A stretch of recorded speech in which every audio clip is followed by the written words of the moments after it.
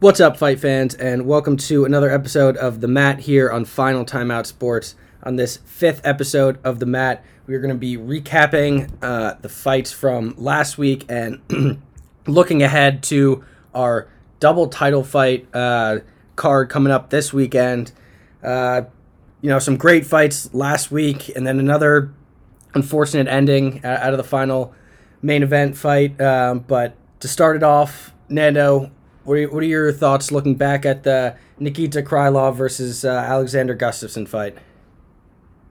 I mean, to keep this one short and sweet, I don't think there's much to say other than just pure domination here. It was definitely, the arrow was pointing Krylov's way, from the get-go before the match even started. But, two knockdowns and just, absolutely striking relentlessly, nonstop, the entire fight, the entire one round, that is. Nothing much to add other than, absolutely clinical stuff from Krylov. Gustafsson's he needed to do a lot here to take down Krylov. I think that he has great striking ability, but I don't think he's there yet. But I mean, what do you have to add? Yeah, I mean, definitely a tough one to watch overall, especially as a Gustafsson fan. I was hoping he could have a little bit of a career resurgence, but I think it's pretty safe to say that his career is over. He should probably retire for a final time at this point. He only landed 5 strikes. He only threw 9, compared to Krylov, 26 strikes landed through 45, all of which were significant strikes. Yeah, like you said, he was just landing cleanly and flush on Gustafsson. So I have a feeling that Gustafsson will kind of try and get one more fight, get one final win to cap off his career, which, is a pretty legendary UFC career. But I would almost hope that the UFC would cut him for his own sake, just so we don't have to watch another thing like that. So I thought I was coming up with something with that plus 170 underdog for him, but Krylov just kind of dominated that one, and Gustafsson never really had a chance. 2 knockdowns, that fight that was stopped. So. Then we had, the next fight that we talked about was Paddy the Baddy versus Jordan Levitt.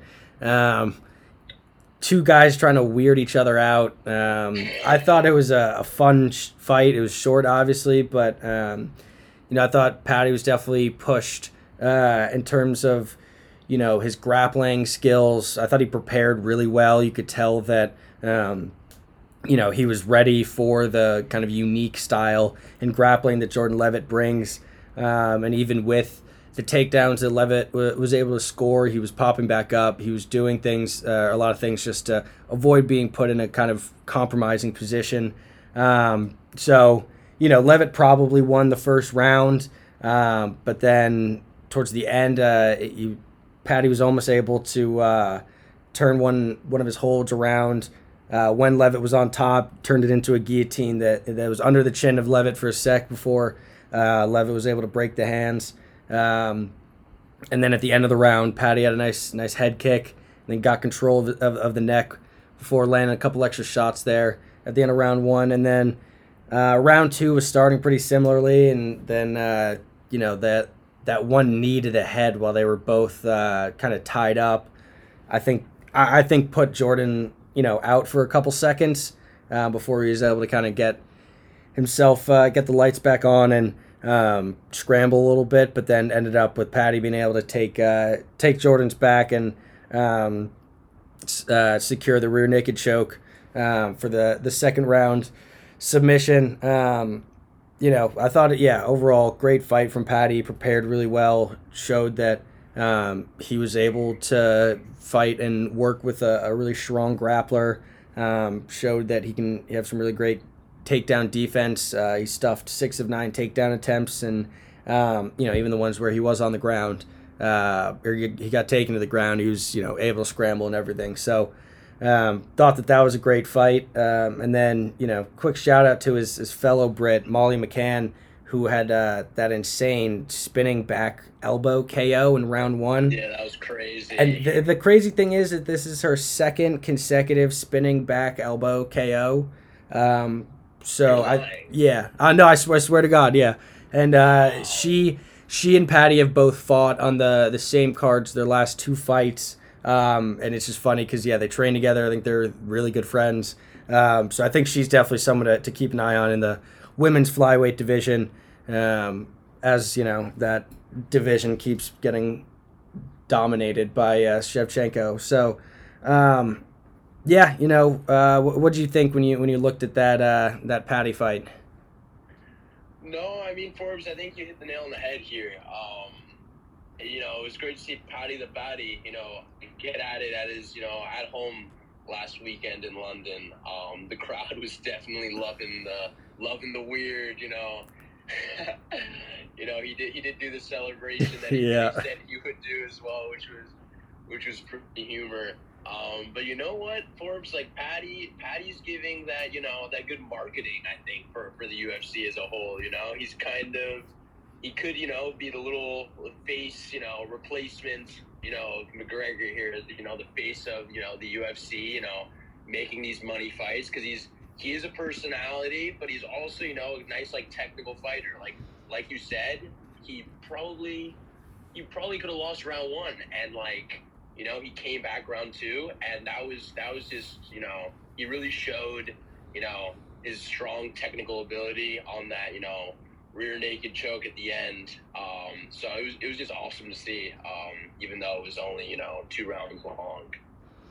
Yeah, definitely. Definitely had some short fights overall, aside from, say, the Jack Hermanson fight versus Chris Curtis. But then, tough main event fight 2 weeks in a row that the main event fight has ended in the first round due to an injury. Curtis Blaydes technically picking up the KO win 15 seconds into the first round, but landed 4 strikes. And then, Aspinall threw that leg kick, immediately crumpled to the ground. I think it's probably a torn ACL. I was reading an article saying Aspinall seems to have confirmed that he's going to have surgery, but he has to wait for the swelling to go down a little bit to get a clear MRI. But yeah, just a disappointing way to end the card. I feel like that type of fight, shouldn't really end up on either fighter's record. I don't think Curtis Blaydes should get to put KO win over Tom Aspinall on his record, and I think it's tough that Aspinall has to toss another loss on his record after he threw 3 strikes, and one of those 3 that he landed was the one that put him down. So it's definitely tough. I think looking forward, Blaydes could try and have a quick turnaround, try and get a different top 5 heavyweight to get himself in the title conversation.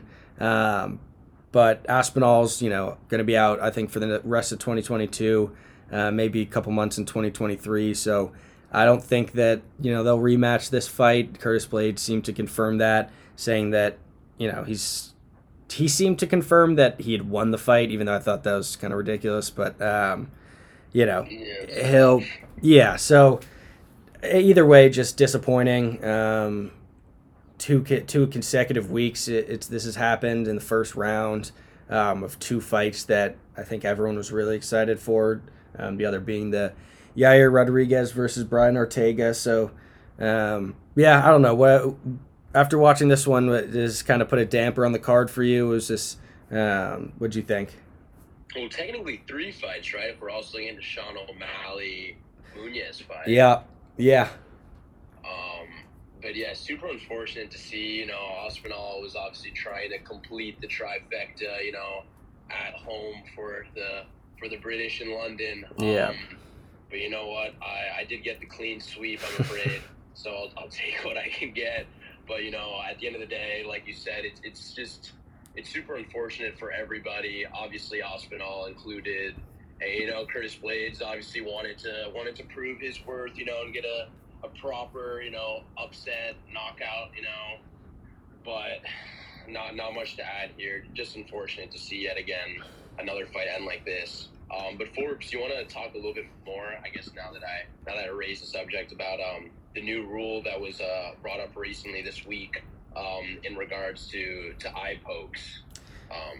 That could have perhaps changed the complexion of the Sean O'Malley-Munoz fight. Yeah, so there were, I believe, two major changes that got officially made in the most recent kind of rules meeting. One being that, I don't know if you remember when Ngannou was fighting Cyril Gane in that title unification bout, he was wearing those kind of rubber knee guards, and some guys wear them on their elbows as well.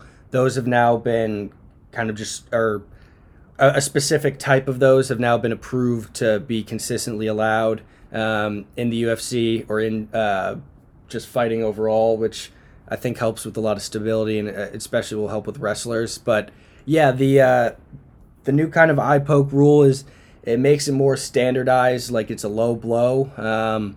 So it'll, if an eye poke gets ruled, you get those 5 minutes. And it's not necessarily immediately a doctor coming in. A doctor can look at you at the end of those 5 minutes. But, had that been the case, maybe Pedro Munhoz takes a little bit more time. Maybe he thinks that he can recover. I don't know. I thought that was kind of a way out in the first place for him after seeing, some of the aftermath. No swelling in or around his eye and, him just kind of closing it in an interview. To pretend like it was hurt or so. Yeah, I think it'll, if anything, because the fighters already had that potential 5 minutes to recover. Ideally, it makes it a little more regulated that, it can be called out. And then, maybe we see a little less of those fights getting stopped because a fighter's just saying, I can't go, I can't keep going. But we'll see kind of how it gets applied, as the cards keep coming week after week. But yeah, I think it's definitely an important change to have made. What about you? What do you think? No, I completely agree. I would have liked to see the O'Malley fight continue, as you mentioned. So perhaps giving more time would do a service to everybody, including the fighter that gets poked, because it's tough because you don't want to disappoint either, and It's tough to say if someone's, using it as a cop-out or what. So I think that now clears the air a bit there, unless it's like a pretty, vigorous poke or jab. Yeah. So. Yeah, definitely hope it, because you never want to be like, oh, I doubt that guy actually got poked in the eye when none of us are in there. None of us are really feeling what those shots or those incidental pokes can feel like. So, but at the end of the day, you also it can be pretty devastating when a fight gets stopped like that, especially like a Sugar Show fight. But we can talk about his next fight maybe later today or on an upcoming episode. But for right now, I think that we can turn to UFC 277, Pena versus Nunes 2, coming at you from Dallas, Texas, the American Airlines Center, this Saturday, July 30th. Got an absolutely great main card. We're going to be talking about 4 of these 5 main cards today, starting off with the Magomed Ankalaev versus Anthony Lionheart Smith. Initially, I'm not going to lie, we talked about this a little bit. I wanted to pick Anthony Smith. I really like the dude. I think that he probably should have been a light heavyweight champ. He's, one of those guys that has had a fight with Jones that actually he took an illegal knee to the head, and had he kind of said that he couldn't continue, he would have won the belt. But via disqualification, but instead he, said that he can continue. Ended up losing by unanimous decision on a definitely a tough fight. His next fight, he actually beat Gustafsson, who we were just talking about. But yeah, it's going to be a great lightweight fight to start off a pretty great card. It's got 2 title fights. Magomed being the number 4 ranked light heavyweight, and Anthony Smith number 5.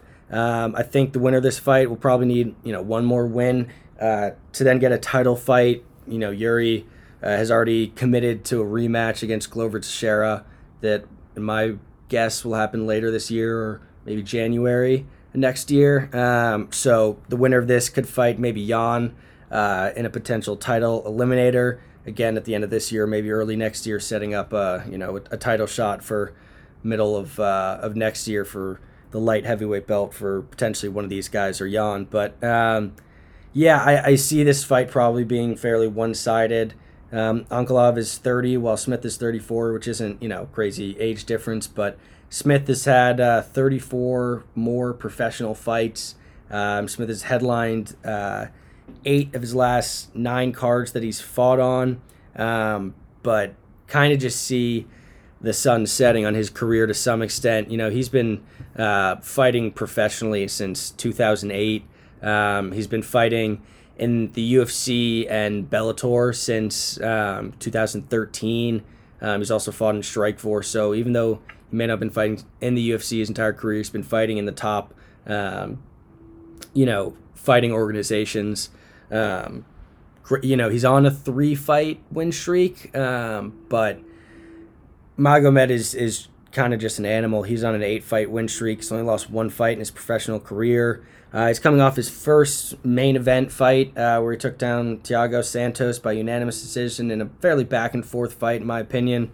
He got dropped in the second round, was able to recover. He went at it kind of kickboxing Santos, which was an interesting move because Santos is such a powerful and dominant kickboxer. So maybe that was kind of a he's going to beat this guy at his best his best tools. But towards the 4th, he started to take it to the ground a little bit and then largely held on in the 5th round, but got a unanimous decision. I think that Smith has had some fantastic fights in his career, but he's going to be on the wrong side of this one. I think he's going to be just kind of a step behind Magomed's speed and wrestling and just kind of be overwhelmed by the Russian. So in this one, I don't see Smith being... I don't see the fight ending early, but I do see Ankalaev winning by unanimous decision to start off this UFC fight card. Yeah, I mean, I think Magomed is definitely due, right? He's won the last 3 by unanimous decision. Yeah. And I think that the odds here speak for themselves. Magomed's the heavy favorite. And you know what? I really hope he gets the opportunity for a title shot, soon, post win. But like you said, I think he might need just another fight. You mentioned Jan. That would be a good fight to see. But you know what? I think Magomed's wrestling just might be too much for him as well. I really think that he's just the all-around better fighter. Not to beat a dead horse here, but I'm actually going to go for this one. The first round knockout. He hasn't seen a first round knockout in a bit, but you know what? I think he's going to do it because he wants to prove a point here and get that title fight soon. Yeah, he's definitely got the power for it. What was it? Yeah, last 3 have been unanimous decisions, but then I think the 3 before that were all KOs. So he's got the power for it. We'll see. Yeah, he's definitely Ankalaev's the minus 550 favorite with Smith being a plus 400 underdog. Don't think that you can really go against those. Especially, it was Magomed's 17-1 in his career. His only fight came, I believe, in his UFC debut. But since then, he's been phenomenal. So unfortunate because I think Smith's a great fighter and also I think in and out of the cage he's a good dude. But have this one going unanimous decision. You got it first round KO. We'll see about that one and check back in next week. And then we got one of our favorite fighters here. Got Derek Lewis versus Sergey Pavlovich. Derek Lewis, 5th ranked heavyweight, coming in at a plus 110 underdog with Sergey Pavlovich, number 11th ranked heavyweight as a minus 130 favorite. I feel like I've been talking a lot let me know what you think about this one, because this is the odds were definitely really interesting for me coming out of this one. Absolutely. I mean, you got Derek. My balls was hot. Lewis at plus 120 odds. You know, he's got decent value. You know, Pavlovich though has got him by five inches on the reach, and you know his striking ability. It doesn't get much better than that. As you could definitely call him, you know, a knockout artist, if you will. As you know, I think if you're looking at his track record here, like the last 3 opponents, you know, he's knocked out in the first round, and that speaks for itself. But you know what? I do love me some Lewis. Excuse me. You know, he's got undeniable power. He's got experience, and you know what? I'm gonna take this one. Derek Lewis. Give me the money. Plus 120, unanimous decision, going the distance. Interesting. Yeah, I feel like it's one of those memes where it's just like, yeah, Sergey Pavlovich, he's got all this power, the striking. He's an up and coming guy, 5-inch reach advantage. Got the 6 significant strikes landed per minute to Derek Lewis's 2.5. That being said, Lewis by second round TKO. Like, I can't, Lewis is making his return to the octagon after a tough second round KO at the hand of Tai Tuivasa, who I absolutely love. Pretty insane that, I think Tai was maybe 12th or 13th ranked at that point. And Derek took that fight. That was insane. Yeah. I think that was an elbow that right up against the cage. That was nuts. But everyone knows Derek still got that knockout power in his hands. He's gonna walk forward and throw bombs until he gets knocked out or his opponent's knocked out. All 5 of his last fights have failed to make it the distance. All of them have ended in KO or TKOs. He's 3-2 in those fights. He's only lost to the aforementioned Tai Tuivasa and then the former interim champ Cyril Gane in a fight that he was kind of just. Cyril Gane was technically levels above, but and then you have on the other side Sergey Pavlovich, 3-year hiatus, returning to the cage in March, and then scored a KO win over Shamil Abdurakhimov. I probably butchered that, but. He's 7 years younger than Lewis. He also has 19 fewer fights. I think this is too big of a leap for Sergey. He's taking on his second fight in 3 years. He didn't fight in all of 2020 and 2021. If I had to guess, I'd say that there were, maybe COVID issues, probably couldn't leave Russia or something like that. As we saw, that happened with Khabib when he was trying to fight Tony Ferguson. But I think this is a reach for him, going all the way up to fight the number 5th ranked heavyweight in the UFC. So, I got Derek the Black Beast Lewis getting his career back on track. I don't think there's a shot in hell that he loses 2 consecutive fights to 2 fighters who are outside the top 10. So, like I said, I got Lewis with a second round KO. I don't see this one going the distance either way, but I'm riding with Lewis on this one. And that brings us to our first of 2 title fights, this one being an interim title fight versus Brandon Moreno, the babyface assassin, at a minus 210 favorite versus Kai Kara-France, who's not from France, at a plus 175 underdog for the flyweight interim title. Deiveson Figueiredo, I believe, has a wrist or hand injury that he's recovering from, so the UFC went ahead and booked this interim title fight. I think Figueiredo's pretty pissed off about it, actually. He threatened to leave the flyweight division because this was booked, and then kind of no one responded, and he was like, oh, I guess I don't have that type of star power to be making those types of threats. But, this is going to be, I think, a great fight, in my opinion. It's a rematch from 2019 in which Moreno won by unanimous decision.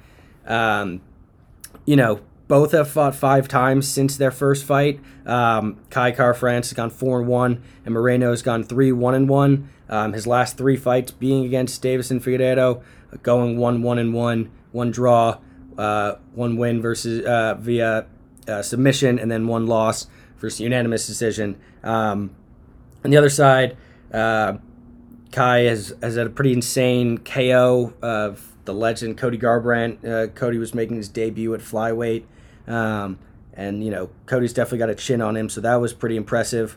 During their first fight, I rewatched it. Round one, Kai was definitely stinging Moreno with some good combos coming off of his jab, but then Moreno was kind of able to make some adjustments and was able to utilize some good counters off of those strikes that Kai was able to land. Neither attempted any takedowns during the fight, so that left the judging all up to their striking. Moreno threw 1% of his strikes at Kai's legs, which could be a really important statistic, as this is now going to be a 5-round fight. If Kai's legs are feeling pretty fresh going into the championship rounds, that's going to be big. I think that's going to be an adjustment that Moreno needs to make. He's going to have to, try and chop down those legs of Kai Kara-France a bit. I think that the biggest thing is, Kai Kara-France has made some good progress in terms of his speed and his striking. He's also, introduced a lot of feints into his fighting style, kind of going in and out a lot. So, I think that this is going to be an exciting fight to set us up for another great rematch coming up later. I have Moreno coming out victorious with a unanimous decision. It's going to be an interesting fight. I don't think the odds really show or represent how close this fight is going to be. But one could argue that Moreno's going to maybe struggle a little bit because his last 3 fights have been against one fighter. So we'll see about that. Kai Kara-France, maybe this is, too big of a step for him. We'll see. But, I got Moreno with a unanimous decision. I think that he's just kind of been up there fighting the champ, fighting the best guy in the division the past 3 fights, and that kind of puts him a little, a level above Kai Kara-France. But I'm excited for this one. I think it'll be a fun one. What do you think about it? Yeah, I think Moreno's definitely battle tested for this one. Like you mentioned, this is gonna be a 5-rounder, and that Moreno's got he's got a good striking ability, but he's also got pretty good cardio. And this is gonna be a test for France. That sounded weird, but Kai Kara-France. This is the rematch from a couple of years ago. But you know what? Ultimately, I think that we gotta see a winner, right? You said that the Figueiredo,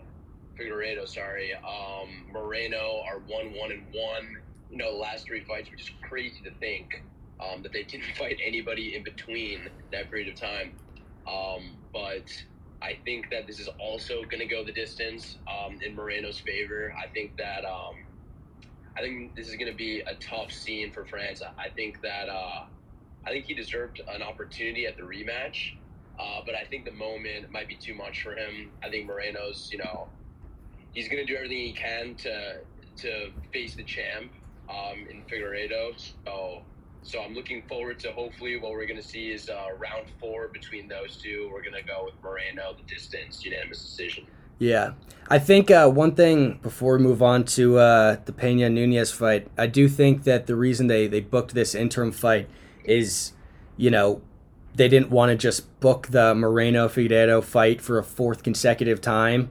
I think they needed to maybe at least prove that, had Moreno won that fight, actually, no, if Moreno had won that fight, he would have been fighting someone else. But since it's 1-1-1, I think they had to prove that, Moreno needs to win a fight to get himself back there to show that, he's still, they're still the top 2 in the division. But totally. That, and they kind of, I think it was a perfect opportunity for the UFC to just say, hey, we'll do this interim belt, 2 guys that have a 1-1-1 record against them. I think that's their dream scenario, is to have Moreno versus Figueiredo for that 4th time. So it'll be a title unification, break the tie on the scorecard. So, yeah, I think as much as Davison was pissed off about that, I think creates a pretty great storyline for the flyweight division that, people may have gotten a little tired of seeing the same guys fight 3 times, even though they were pretty legendary fights. That now brings us to our rematch of one of the craziest upsets, arguably the craziest upset in UFC history. Juliana Pena versus Amanda Nunes for the women's bantamweight title. The odds have shifted around a little bit. Got Pena as a plus 220 underdog right now, with Nunes as a minus 270 favorite. I think it was originally it had Pena as a plus 230 underdog, so those are starting to come together a little bit. I think with more people putting money on Pena, if I had to guess. But before I get into this one, let me hear what you got, because I think we're going to disagree on this one. I mean, this is a tough one, right? Pena really came out, last December with with an upset that no one really saw, to be honest. And to be frank, I could argue that Amanda Nunes is like one of the arguably like the best female fighter to grace the UFC. Like, she's kind of a dog. I think she is. She's an absolute dog. Like, unbelievable power.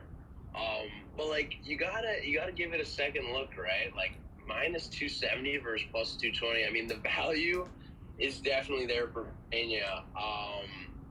But you know what? I think that Nunes is just this unbelievable fighter with incredible striking ability on top of power.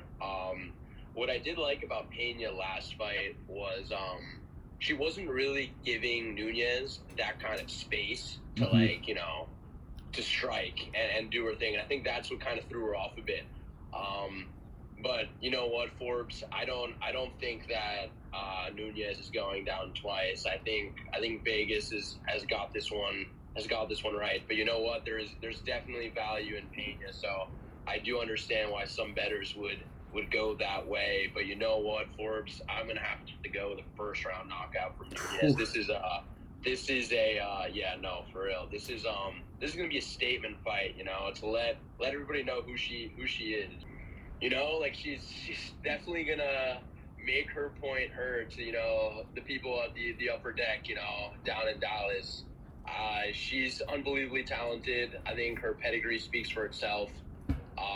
And yeah, we're just gonna ride with the first round knockout. But you know what? This fight could go a number of ways. So Forbes, what are your thoughts? Well, I'm going to say, first off, I would put so much money on this fight getting past the first round. I think that this fight, I'll do a quick recap of their last fight.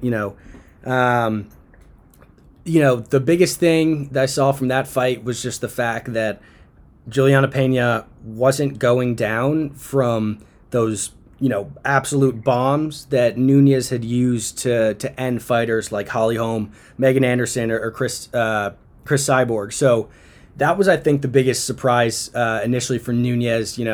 Juliana Pena walked herself right into the lioness's den, and she just walked forward, was just taking bombs and just going through them. And there was also I think she had Nunes had Pena in a potential submission spot in the first round that she was able to get out of, but I think that surprised Nunes, and I think that she was dog tired by the end of that first round, because she just was expecting her to go down. She was a lot more output than she may have thought to use had she, I think she assumed that she was just going to go down and that she could, expend more of that cardio. And when she didn't, we saw a second round, she was tired. And then the submission that Pena was able to get on her, it wasn't like a locked technical submission. It was kind of similar to the Yuri submission of Glover. Kind of just Nunes was so tired, just Pena just got that armor underneath her neck, when you're that tired and you just can't breathe, it doesn't take a fully technical submission or hold to, get you to tap. Sometimes that really is all it takes. So, that I think Nunes needs to learn a lot from that first fight on not, overextending herself. I initially was going to go into this thinking, this could be a little bit of a sunset on Nunes' career, but, she's 34. She's only 2 years older than Pena, who's 32. So it's not like there's a big age difference. I will say that I think that the weight difference is going to be something that comes into this. Yes, we saw Pena just make weight today with 2 minutes to spare, but Nunes is also the women's featherweight champ, which is 10 pounds heavier, which is 145. If you look at the UFC ranking, she's the only person in that division, ranked in that division. She's the only fighter there. That division was created solely for her because she knew that she could go up in weight and, just wanted to fight someone, wanted, the opportunity. So I think that this weight cut, while Pena, made it closer with the actual scales, that Nunes is going to have struggled more with this weight cut, and she's going to be more drained when they come into this fight. In addition, another thing that, I wanted to mention was the fact that Nunes left her gym at American Top Team, where she's been training for about 7 years. She left after that loss to Pena last December. I think that was a mistake. I was listening to a talk by our boy DC, and he was saying, he didn't agree with it either. You don't leave the people that got you to this point. Nunes said there was no falling out. She ended up starting her own gym, which she said, has always been a dream of hers. But I just don't think that this was the time to do it. You don't, leave one of the top gyms, training gyms in the world before, a fight where you need to make the most adjustments that you've needed to make in the past 13 fights of your career. So, I think I have Pena in this one. I see this fight starting off slower. I don't see them really engaging in the first round. I think there's going to be a lot more of feeling each other out than it was in the first round, where they just started, slugging it. I think once we get to round 2, we'll start to see them, let loose and throw hands. But, I have Pena, a 4th round TKO. Wow. Pena's, another thing that I wanted to note was, obviously Pena's the bantamweight champ. She has the belt.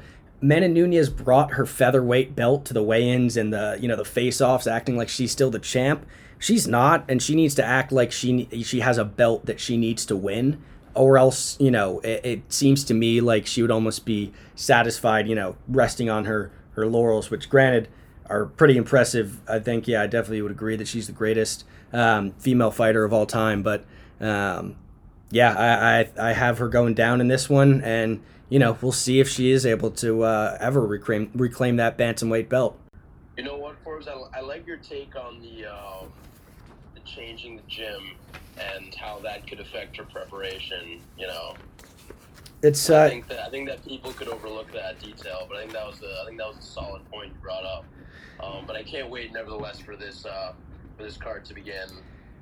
Yeah, I definitely hear that, and I think we may have made this one a little bit longer, but that's just because this got another star-studded UFC card coming at you. Main card starts at 10 on ESPN Plus, pay-per-view, coming at you from Dallas. Going to be a great card. So we'll check back in next week, recap our picks, and hope you enjoy the fight card.